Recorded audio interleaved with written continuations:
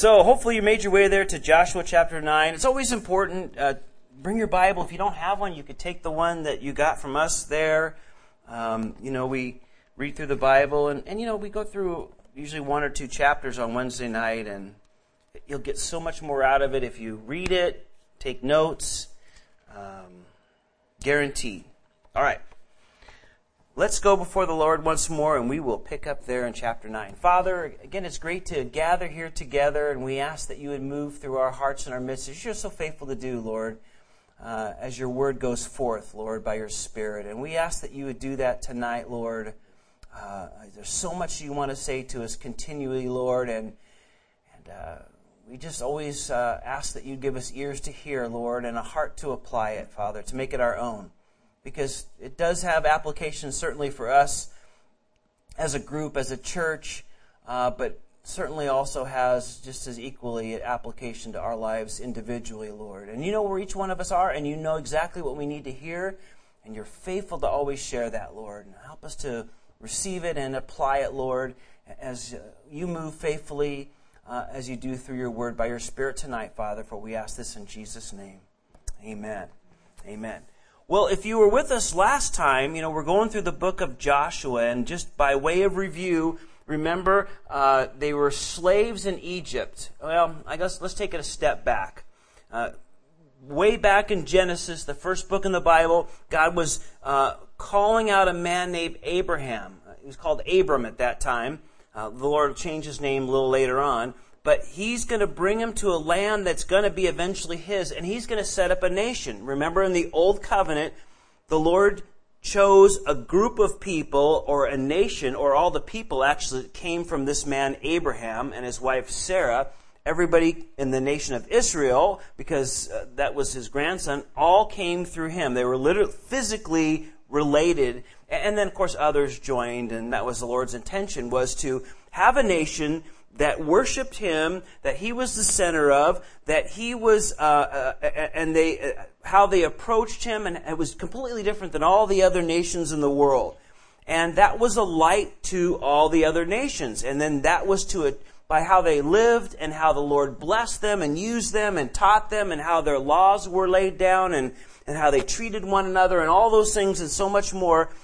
Were to make them attractive to all the other people, both far and near. And we know that there was some great times where that was very good, and the people were a great witness, and other times it was they weren't. But when, as God foretold, he was going to send his son, Jesus, to come and die on the cross, and then Jesus instituted the new covenant. And that's what we look at usually in the New Testament. That new covenant is we're many people of many different nations now. We're not all of one nation. We're people spread out everywhere. And we're lights wherever we are. In Watsonville, and Santa Cruz, and Sacramento, and Alaska, and, Shanghai, and wherever and whenever. So, again, a different way that the Lord is working through this world. Always working, always has, always will. Always trying to draw people to him. And certainly, that's what he's doing. Now, Abraham, as I said, he brought him into this land and said, hey, you're going to move away from your family, just you. You're to come here. And he said, all this land you're going to walk is going to be yours, but the time is not right for you to take it. The people here, they're going from bad to worse, but I'm giving them 400 years to turn this ship around. Meanwhile, you're going to be down in Egypt, your people will, and they'll be mistreated, and I'll bring them out by a powerful hand. And they were slaves down in Egypt for about 400 years. God brought them out of the land in a miraculous way. You remember all the plagues. He parted the Red Sea, and then he parked them in front of a mountain called Sinai in the desert down there. And there, he was trying to get Egypt out of them and his Spirit into them. And he gave them the law, and he told them, this is how you can approach me, and these are things you can't do. This is what's going to make you a unique people for then. Well, and he brought them up to the promised land, and they said, no way we can do this. It's impossible. High walls, strong guys. We're a bunch of slaves. There's no way we can do this. And God said, listen, the only way you can enter into my promises is by faith. So he said, listen, okay, you guys want to wander around. You never want to enter into my promises. you can wander around and it'll be a 40-year death march. And that's what they did, wandered in circles. And then the next generation came up under the command now of Joshua instead of Moses. And they're in the promised land now. Battles. Still faith involved. It's always about faith. It always will be about faith. Trusting Him, allowing Him to lead, and allowing Him to do the work that He wants to do. The first one was this great city of Jericho as they crossed over the border. And remember, it was the craziest battle strategy ever. Who would just march around a city and not say anything at all, and just some priests blowing some trumpets, and you do that once a day, and then you do that for 6 days, and on the seventh day, you're going to do it 6 times. But on the seventh time, when you make the 7th lap, then you're going to hear the trumpets again. It's going to be a different sound, and you shout, and everything's going to fall down, and you're going to go straight in, and the city's going to be yours. And that's where we picked it up a week or 2 ago. And then remember, God said, listen, this first city, there's going to be a lot of valuable things you're going to see. But as usual with the Lord is, listen, I want you to understand that all those things are, it says in the King James, accursed, but the newer translations use devoted. They're devoted to me. In other words, that first portion is going to be mine. Don't touch any of it. Again, that's always a matter of faith again. It's just how the Lord works. He doesn't need anything. He never needs us to give Him money or time or resources or any of that stuff. He doesn't need any of it. But He knows we need it. We need to get the selfishness and the self-centeredness out of our lives. And so giving is important to do that.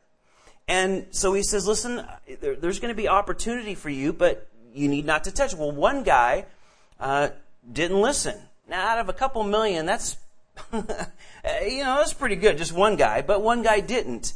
And after that battle of Jericho, they were heading to this next city. And, nobody sought the Lord. Oh, the first battle was real tough and big. And, it was impossible, Lord, we need you. And so lots of prayer and effort. And the second one, it's okay. It's a little town. Boy, if we got that one, we could certainly get this. We don't even need to send everybody. We'll just go up there. And they didn't seek the Lord. Because if they did, the Lord would have said, hey, listen, you can't move forward until you get rid of this sin out of your life, out of the camp. And you remember the story. They did that, and then the Lord gave them this great victory. And after that victory of Ai, they went up to, as the Lord said, here's a map real quick, and I don't know if you can see it very well. I have a bigger copy of it, sorry. But here's where they crossed over. Here's Jericho. They went to have this battle at Ai, and then the last thing they do in chapter 8 is they go up to Shechem up there, or Shechem. And the Lord told them many years ago, when you go into the land, I want you to set up and write the law, write my words there and recite it so that you guys know when you're coming to the land, why you're here, what I'm calling you to do, that you don't get mixed up with what everybody else is doing there. The reason they're leaving the land is not because, and I'm giving it to you, is not because you guys are great and wonderful and sweet and have, beautiful eyes and a, charming smile. Is because they have sinned so much. As a matter of fact, the Lord told them, if you repeat the same things they do, you're going to be moved out too. And so the Lord wanted to set up some memorials for that. And so they went up to Shechem and recited that covenant. And now they're done with that. And so now the next battle lies before them. And that's where we pick up in Joshua. Oh, here's a better map of it. Sorry, I knew I had a closer one. I knew I did that. I wanted to give you the overview. And so there's Jericho. Here's Ai. And then Shechem's right at the top of that green, brown, whatever line color that is, at the top there. And that's where they went. So let's look at verse 1 and read that together. And it came to pass, when all the kings who were on this side of the Jordan, in the hills and in the lowlands, and all the coasts of great sea towards Lebanon, the Hittite, the Amorite, the Canaanite, Perizzite, the Hivite, Jebusite, the Outosite, and the Uptite, just saying if you're paying attention, heard about this, and they gathered together to fight with Joshua and Israel with one accord. Now, again, we're going to see here in chapter 9 two different groups of people, if you would. This is that first group that we'll run across that we just read about here. And this was pretty much the typical response from the people that were living in this land. They were going to fight to the death to stop them from coming into the land at all. And this was a very a typical response. But instead of, they went to one city and then they went to another city. But now these guys are realizing, hey, they're coming into the land. We need to all get together. And here's kind of a rough map of where they were. So here's where they crossed over in Gilgal, and so that these Hittites, this group here, the Canaanites here, and the Amorites that are here, and even the Hivites here, these guys are going to start now combining their forces. Now, normally these people will be very divided. Remember when we talk about all these battles and these fighting against this kingdom and this kingdom, remember in that time, as it was really for up until almost like the 20th century, maybe even a little bit, maybe the 19th century, most places had city-states. They were very small kingdoms, and they were like a city. So to put it in today's terms, it would be like in our Santa Cruz County, Watsonville would be its own city-state with its own king. You'd probably have Aptos would be a smaller kingdom, fewer people, less land. They would have their own king. Capitola would, Santa Cruz would, Scotts Valley would have their own king, and they would have usually one big city, or maybe they would have two or three if there were a little bit more area and a little larger population. So when they're going to each one of these, you kind of have to think of it in those terms, because these nations were really, more like we'd say city-states. And again, the world, well, in a lot of areas, they're still like that, Anyway, I won't go into all that because it'll bore you to tears. But usually these guys, the other thing is they fought each other. They would try to take power away and people away and resources away. But now these guys, once God's people arrived, they come together united in opposition against Israel. And I can tell you, isn't that usually what always happens, right? Continues in our day. Boy, I'll tell you what, some groups might hate each other and disagree with many things, but then, one thing, a lot of people will get in common to attack the church, and God's people and Christians. They may not even like the other person, but they know you're a Christian and you're working there. Boy, they'll team up and gang up with, you against somebody. I mean, it's just, how that's like. And that's what's happening today, and it's happening in those days as well. The enemies will usually always unite against God. That's kind of how it is, and how it probably pretty much will always be, even till when we read in Revelation. But again, notice the battles aren't over for the people. In fact, it may seem to be getting worse. Because before, maybe they were taking one place at a time, and now, put yourself in their situation, it seems like it's getting worse. And they're teaming up, and the armies are going to be 2 or 3 or 4 times as big, and they're going to be coming against there. But always remember this: what the enemy means for evil and destruction of God's people, the Lord always uses it for our good. Amen. There'll be people that they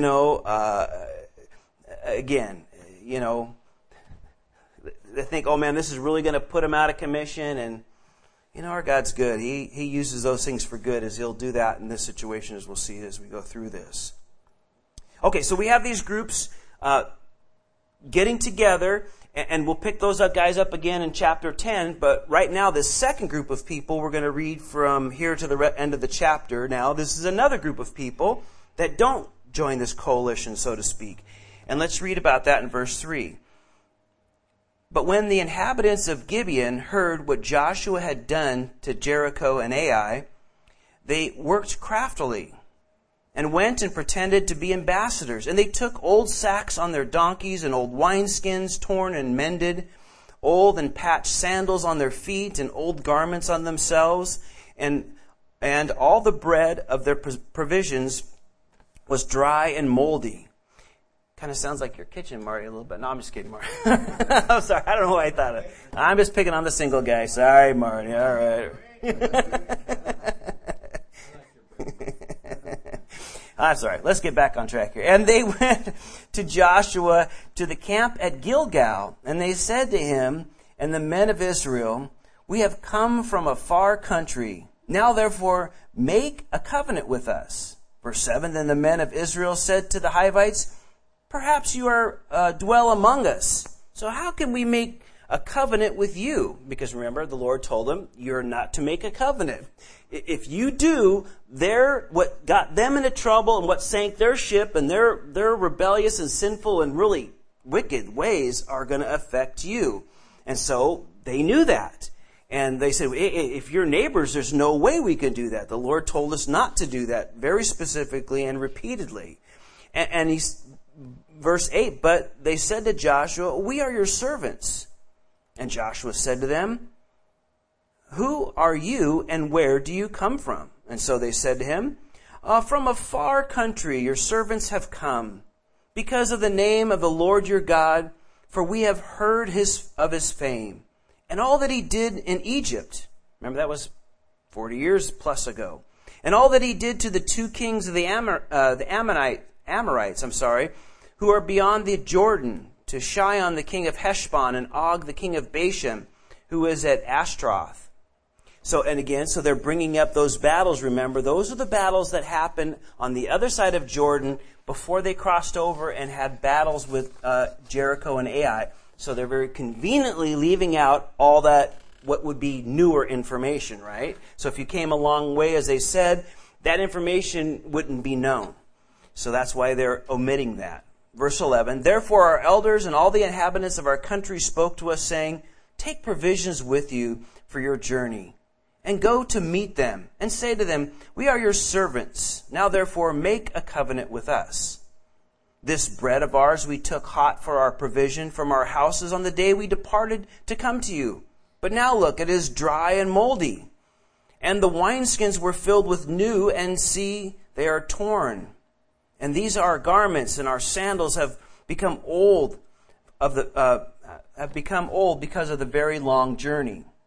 Then the men of Israel took some of the provisions," but notice this, and if you're underlining your Bible, I hope you are, "but they did not ask counsel of the Lord."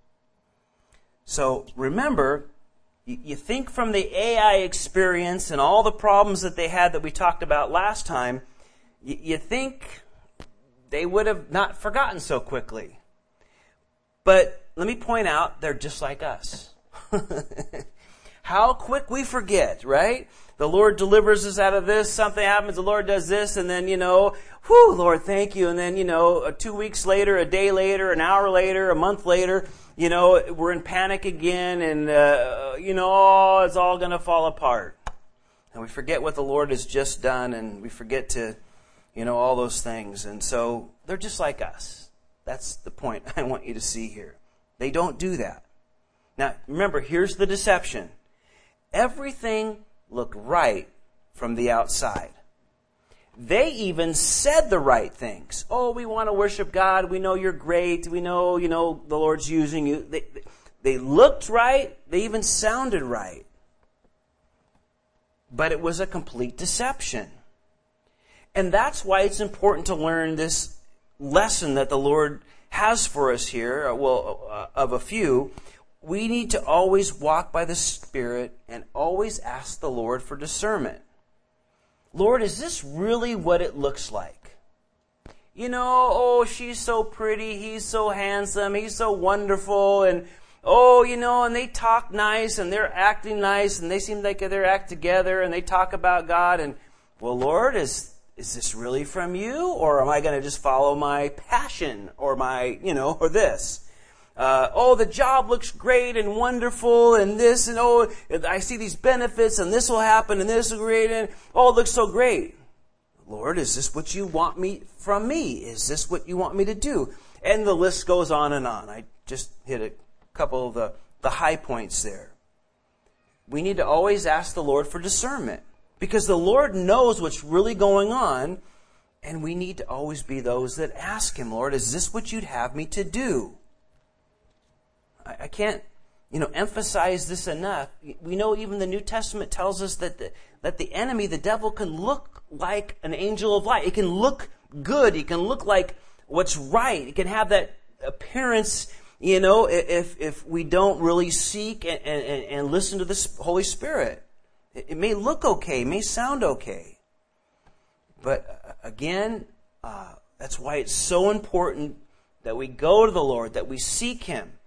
And we don't go with, which can happen to us all too frequently, is like, Lord, this is what I want to do. I want you to bless it. No, rather we come to the Lord and we say, Lord, is this something you want me to do? Do you want me to move in this direction? Do you want me to pull away?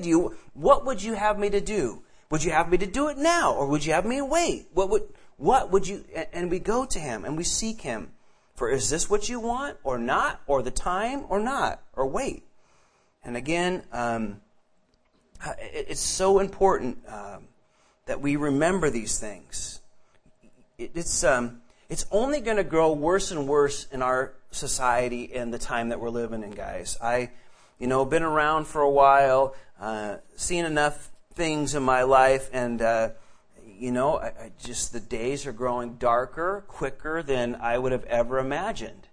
And I think this whole, whatever you feel about this whole last presidential election cycle and everything, I think the blinders are coming off in a lot of ways. How fragmented and how divided we really are as a group of people. And people are just either here or they're there.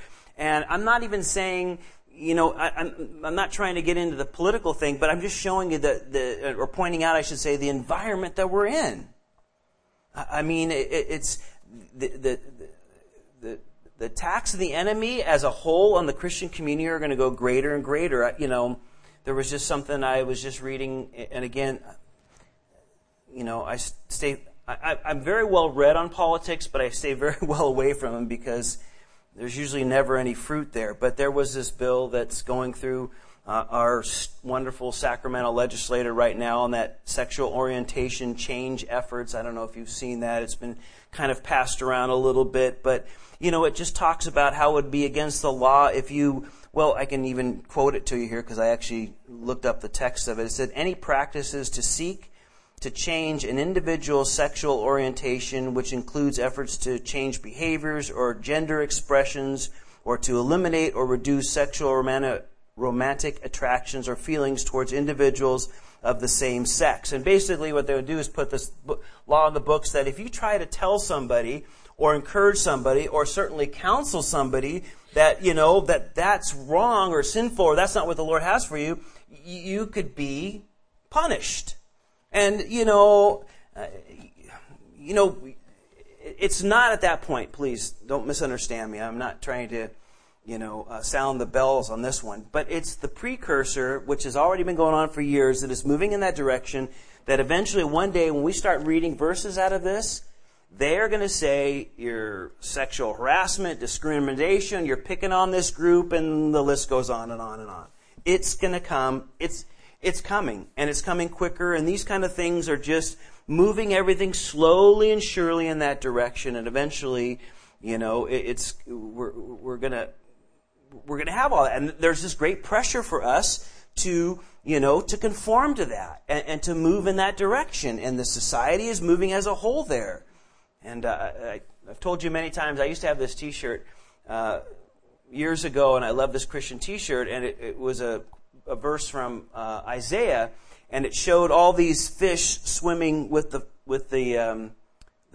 current of the river, and it had the Christian ichthus, the Christian fish that you see sometimes, like swimming in opposite direction. And it had this verse from Isaiah talking about we're swimming against the current. Everybody's going in this direction. The Christian's heading in this direction, and again, these guys, it would be easy just to make peace with somebody and do this without seeking the Lord and getting along and going with the flow. And we just always need to seek the Lord. He knows what's going on. He always wants to reveal the truth to us. And again, he knows everything, and we need to seek Him. It was kind of like David when he went out to battle. When he first became king, and then the army of the Philistines were coming against him, And the first thing he did was, rather than rally the troops, he went to the Lord. Lord, what do you want me to do? Do you want me to battle these guys? And if so, what do you want me to do? And so, the Lord answered yes, and he gave him instruction. And there was a great victory. A year or so later, it doesn't really give us the time, they do the same thing again. David asked the same question, Lord, do you want me to go to battle? Now you think it's obvious, here comes an army against you, you're the king, and you're supposed to protect everybody and do all this stuff. But his first question, well, do you want me to fight? And then how do you want me to do it? And the Lord said, yes, but I'm not going to do it the same way that you did it the last time they fought. I want you to do something different. And David did it and of course had victory again. Again, it's important for us to know that and to remember to go to him. I can't emphasize that enough. The Bible is filled with stories about people that didn't and what happened, people that did and what happened. Just so much. But that's not the end of the story. So they say that to them and said, look, and the deception sat there. And let's read the rest of verse 15. So Joshua made peace with them and made a covenant with them to let them live. And the rulers of the congregation swore to them. And it happened at the end of 3 days, after they had made a covenant with them, that they heard that they were their neighbors who dwelt near them. Verse 17, then the children of Israel journeyed and came to their cities on the third day. Now their cities were Gibeon, Shephirah, Beeroth, and Kirjath-Jearim. And so here's a little, quick little map there they came across there, and here's a little bit quicker. So you can see there's Gibeon and a couple of the cities around that. We'll talk about the battle lines in a little bit. But, they came here, they had victory here. Here's their city and a couple of them that are around them. Gibeon being the main one right there. And so, they're there. And again, if they had just waited a couple of days, right, 3 days, it would have been very evident for them to know the lie that they were telling. And again, it happens to us, but they were walking by sight and not by faith. Okay, it looks good. They want to have peace. Boy, everything kind of lines up what they're saying. What they're saying makes sense. What we can see makes sense. But it's by sight and not by faith. Remember that. God's called us to walk by faith and not by sight. And we need to wait for the Lord to move before we go out. If they had just waited, they would have, so much would have been revealed. I like this quote about a man named Warren Wiersbe. It says, like Joshua and the nation of Israel, God's people today are living in enemy territory and must constantly exercise caution. When you believe the enemy instead of seeking the mind of the Lord, you can expect to get into trouble. And I think that's so true. Seeking the Lord, so important. And they find out a couple days later, it was a big ruse. There was a big deception here. And the story goes on, verse 18, but the children of Israel did not attack them because the rulers of the congregation had sworn to them by the Lord God of Israel. And all the congregation complained against the rulers. Then all the rulers said to all the congregation, we have sworn to them by the Lord God of Israel. Now, therefore, we may not touch them. Now, keep this in mind as we continue to read this story, because this, I believe, is an important part of what happens in the rest of this with the Gibeonites here. But I also want to point out is they kept their word. They kept their word. This is, again, another repeated theme throughout Scripture, is being a person of your word. If you commit to something, that you follow through with your word. I can't tell you over and over in Proverbs, and there's examples of it throughout His Word, over and over again. Don't make a commitment then. If you're not sure you can keep it, don't make a commitment. But if you make a commitment, you keep your word. He wants us to be people who keep our words. It's a great witness as well. The question is, how are we doing? It's always a good question to ask ourselves. Sometimes we use the excuse to get out of our word. We have excuses. Well, I would keep what I said I would do, but, the circumstance changed. And, since circumstances change, therefore it changes, whether I should keep that commitment or not, what I said I would do. I really don't have to keep my word because, the circumstances changed, this changed, that happened. And, but I would caution you with that, because look at the circumstances here. They gave their word based on deception. I mean, there was zero truth in the whole thing that they said, right? And their whole commitment and their word was based on a complete fabrication. Everything they said was fabricated. They weren't from far away. They didn't do this. It was all that stuff was a complete fabrication. So they could easily have thought, well, they lied. Why do we have to keep our word? They deceived. Why should I keep my word? They tricked us. We don't need to keep our word, right? Wrong. They did. As a matter of fact, they did keep their word. Because it was their word. It was based on what they committed to them before the Lord that they're keeping it. Not on what they said or didn't say, or how truthful it was, or how they acted or reacted or anything. It all came down to, no, this is my word that I gave before the Lord, and I'm going to keep it. It's not based on anything else other than that. And as a matter of fact, the nation kept that word. You read a little later on when you get into, 1 Samuel, 2 Samuel, Kings and so forth. There's a story about there was a famine in the land for 3 years. And David, when he was king at this time, he inquired of the Lord, Lord, why is this going on? Why are we having, why are you trying to get our attention? And the Lord spoke to him and says, well, because Saul, who was the previous king, you see, it said that he was zealous for the Lord and wanted to wipe out non-Jewish or Israeli or Hebrew people. And some of the people that he killed were these Gibeonites. And the Lord was holding the nation accountable hundreds and hundreds and hundreds of years later for killing the Gibeonites because their ancestors gave their word that they would not harm them. And so that had to be made right before, things could go back to normal with the people. That's how serious God takes, and wants us to keep our word.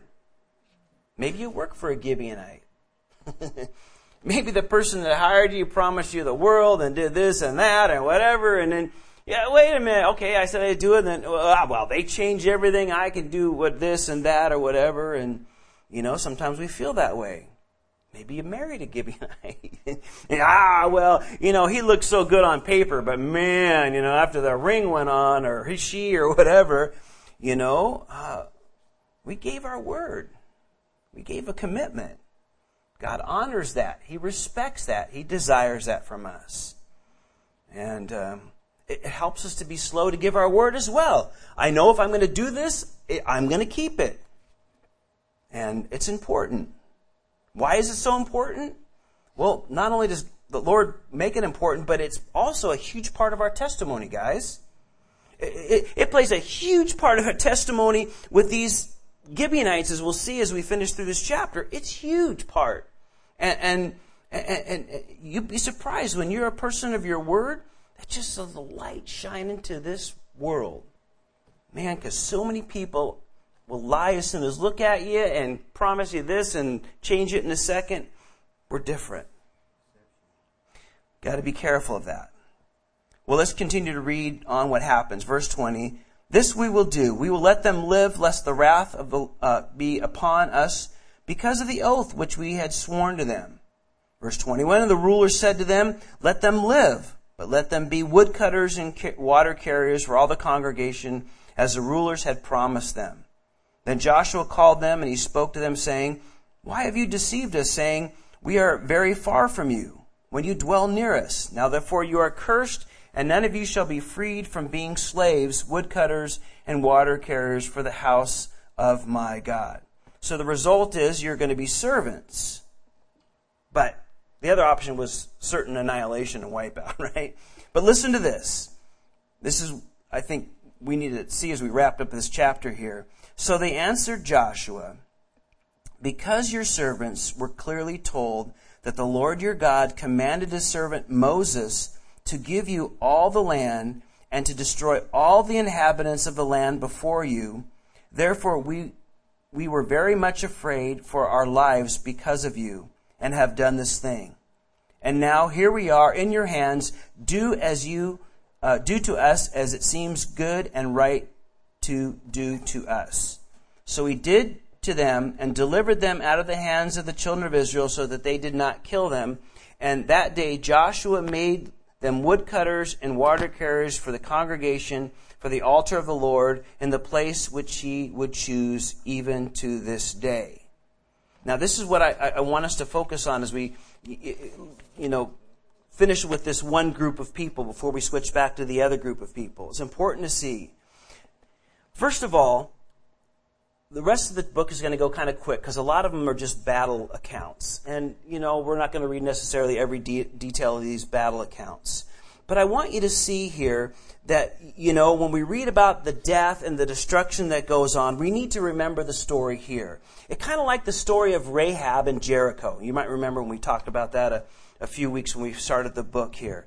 That, she had all the same information about the Lord as the people of Jericho.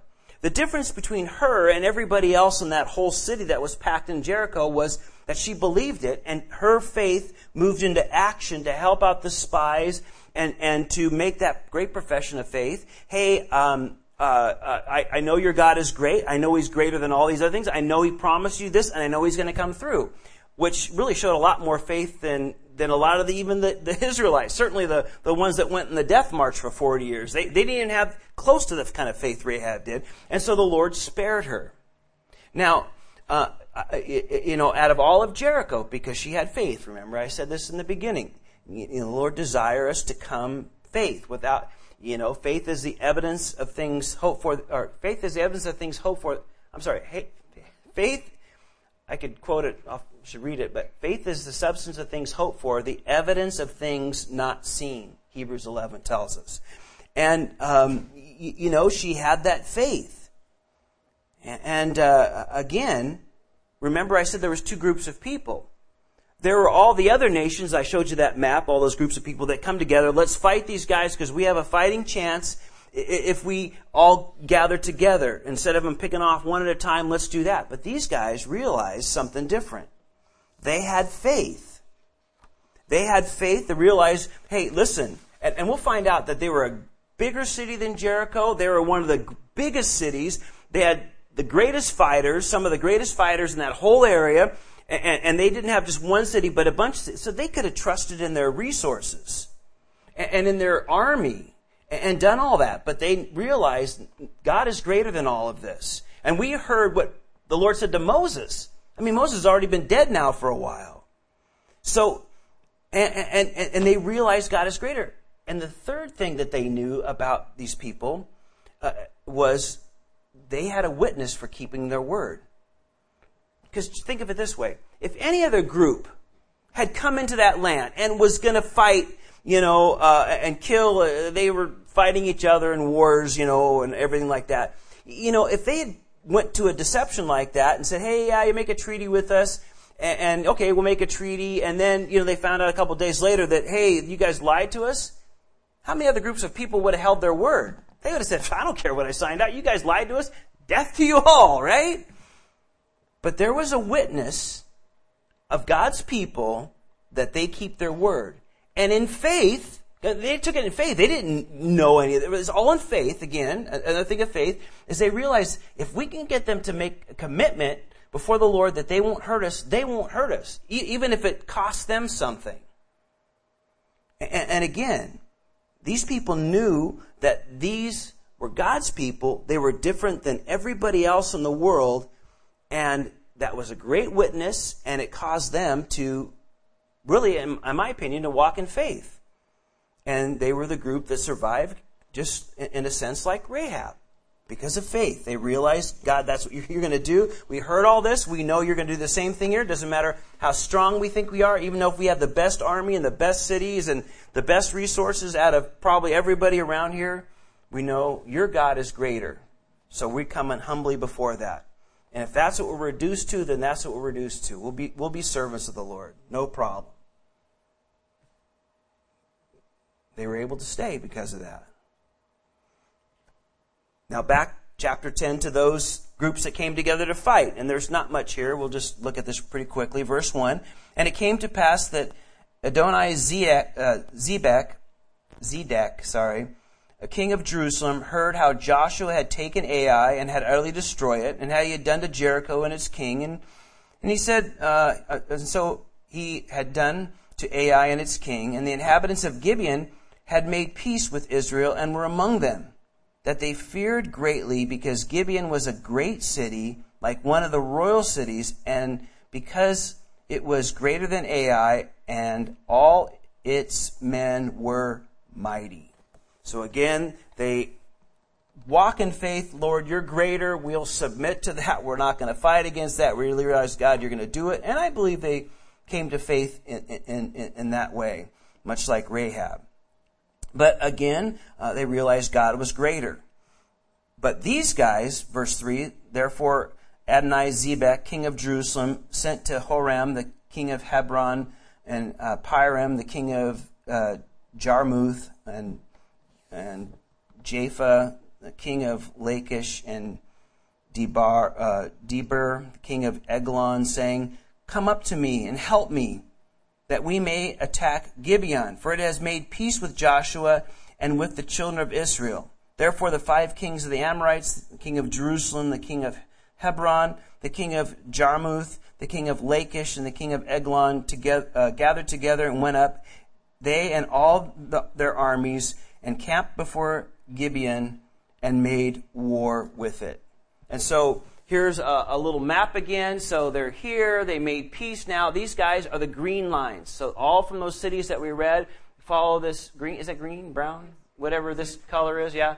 It's going up here to there. They're coming up to attack them. That's kind of what's going on, what we just read here. Follow that line up. They're heading to make war there. Verse 6, And the men of Gibeon sent to Joshua at the camp of Gilgal, saying, Do not forsake your servants. Come up to us quickly, save us, and help us. For all the kings of the Amorites who dwell in the mountains have gathered together against us. Now, put yourself in Joshua's sandals here. You're probably thinking, oh, great. We made this thing, peace treaty with them. We made a commitment. We're not going to break it. And, nobody's happy about that, but we're not going to break it. And that was a bad deal enough. If that wasn't bad enough, now these guys are in a huge mess. And, man, now we got to go and save them. Here was a great quote. I like this. Oh, there's another map of it, but the quote's here somewhere. Here it is. The mistakes we make embarrass us, especially those mistakes that are caused by us running ahead of the Lord and not seeking His will. But we need to remember that no mistake is final for the dedicated Christian. God can use even our blunders to accomplish His purposes. And that's exactly what's going on here. You might be thinking, oh man, this is going from bad to worse. Didn't listen, didn't do it. Now we got this. And now we're facing not only defending them, but all these armies are coming together. We can't pick them off one by one. Now they're all going to be, one giant army against us. And I think not only Joshua and the people are learning an important lesson, and the Lord is allowing, I believe this group to be part of His people, but He is working through all of this. He is going to do a great work, even though they blew it, just as we read, even though as they fumbled and didn't seek the Lord and they got involved in this, but, they're trying to be faithful, they're keeping their word, they're doing that, and they want to honor the Lord, and it looks like this is a bad situation that's gotten 3 times worse, but what the Lord's going to do, as we'll see here in a little bit, He's really speeding up the conquest of the land. instead of going one by one, which was taking a lot of time, now he's going to bring all 5 of these great armies together so that they'll have one battle with them. So instead of battling different guys at different times, he's going to take them all at once. Now, we know what happens. Obviously, if you read ahead, and I just told you, I just gave you what's going to happen with the rest of the story, but the same thing is true in our lives, isn't it? I mean, he doesn't abandon us and leave us because we blew it or did this or we didn't, keep a commitment or we just jumped ahead or, lagged behind. Just always trust the Lord, walk in Him, get back. His promise is to work everything out for good for those that are His. That's what Romans 8 tells us. Well, let's read on. So Joshua ascended from Gilgal, he and all the people of war with him, and all the mighty men of valor. And the Lord said to Joshua, "You big dummy." No, that's what he said to Fred Sanford, right? No, he says, "Do not fear them, for I have delivered them into your hand. Not a man of them shall stand before you." So in the toughest of time, the Lord speaks to Joshua, as He's so faithful to do to him and to us. God reminds Joshua who's in charge. Don't worry, I gave you the promise. They're not going to take you out. Joshua therefore came upon them suddenly, having marched all night from Gilgal. So the Lord routed them before Israel, killing them with a great slaughter in Gibeah, chasing them along the road that goes to Beth Horon, and struck them down as far as Bezek and Makkedah. There you go, I got it. And it happened as they fled before Israel and were on the descent of Beth Horon that the Lord cast down large hailstones from heaven on them as far as, I said it already, Azekah. Thank you. Nazakah. You got it. Anyway, you got it. And they died. Therefore more who died from the hailstones than the children of Israel killed with a sword. And then Joshua spoke to the Lord, and this is probably a very familiar passage to most of you, in that day when the Lord delivered up the Amorites from before the children of Israel. And he said in the sight of Israel, "Sun, stand over Gibeon, and moon over the valley of Ajalon." So the sun stood still and the moon stopped till the people had revenge upon their enemies. This is not written in the book of Jasher. So the sun stood still in the midst of heaven and did not hasten to go down for about a whole day. In verse 14, "And there has been no day like that before it or after it, that the Lord heeded the voice of a man, for the Lord fought for Israel." And you get a little representation, some imagery, if that really kind of gives you some idea here. And so again, he came up, and our map showed him that he came back, and they marched all night, and the Lord delivered them into his hand. And as the battle was, they had the upper hand. They were ready to flee during the night. All these armies could have stayed away, and Joshua just offers this prayer of, "Hey, Lord, can you just not let the sun go down? Can you not let the moon come up? Can we just finish this?" And the Lord listened to him. How did it happen? How did we lose a day? I have no idea. But I know Genesis 1:1 says, "In the beginning God created the heavens and the earth," and He's in control of all that. How did it work? Did the rotation stop? Did this happen? Did this happen? I can't tell you. But it was a unique day in history, to say the least, because the Lord was working and the Lord was doing what He had promised. And the lesson to learn from that is, God is for us. What's too hard for Him to work in our lives? What's too impossible that you're looking at that He can't handle? We need to remember that at times. Sometimes we think it's just too difficult because we always put it in our terms or our thinking or our way of dealing with it or our resources or our, how we see it. And we forget that nothing is impossible with God. And that's the miracle we need to remember. Yeah, He may not stop the sun, but will He do equally as great of a miracle in our lives? Absolutely. And some of you can bear witness to that in your own life. I'm not the person I once was. Yeah, all of that. Here's a great, this is, by the way, I had a quote, but I can't quite find it. So this is this is what's happening now. These are the battles we read about, and the rest of the chapter just talks about the battles that's going to happen in this area. They took this before they crossed over. Now they're going to take this. And really, that's what happens with the rest of the chapter. From verse 15, it talks about those 5 kings that have hidden in a cave. And it says, verse 15, he returned with all Israel to the camp in Gilgal, but the 5 kings he had fled and hidden themselves in a cave of Makkedah. And so Joshua was told that. They rolled a large stone over there to guard them so they couldn't get away. And then Joshua will take them all out and put them all to death. And the last part of 29 through the end of the chapter summarizes, again, all these conquests. And you could read all the names there. And we're not going to look through all of this here. But verses 29, after the battles of the 5 kings, now he's going to take all these lower cities down there all the way to the end here. And let's look at verse 42. And all the kings and all their lands Joshua took at one time, because the Lord God of Israel fought for Israel. Verse 43, then Joshua returned and all Israel with him to the camp at Gilgal. Now, again, I didn't read all those verses, and sometimes you may think, well, why in the world did the Lord put that they beat, Lachish, and then they went over to Eglon, and then they went over to Debar, and then they went over to this thing and this town and struck this and Libnah and did all this. It may not seem like very important reading, but the Lord puts that record in there for us for a couple of reasons. For future generations. Downstairs. Is that what that is? Oh. That's not Marty. He's here. Marty has a motorcycle. That sounded like it was coming out of the speaker. Thank you. But, just to remember that, future generations would read the victory and how they're living in the land that they're living.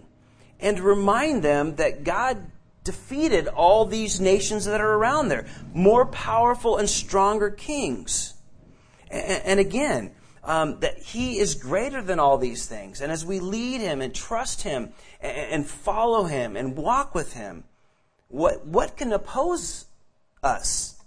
Nothing. God has killed some powerful kings in our lives as well, hasn't He? And it's good to remember those too. Maybe it was beer or drugs or money or sex. Some pretty powerful kings. When you gave your life to the Lord, how the Lord knocked those powerful kings down and eliminated them and gave us great victory.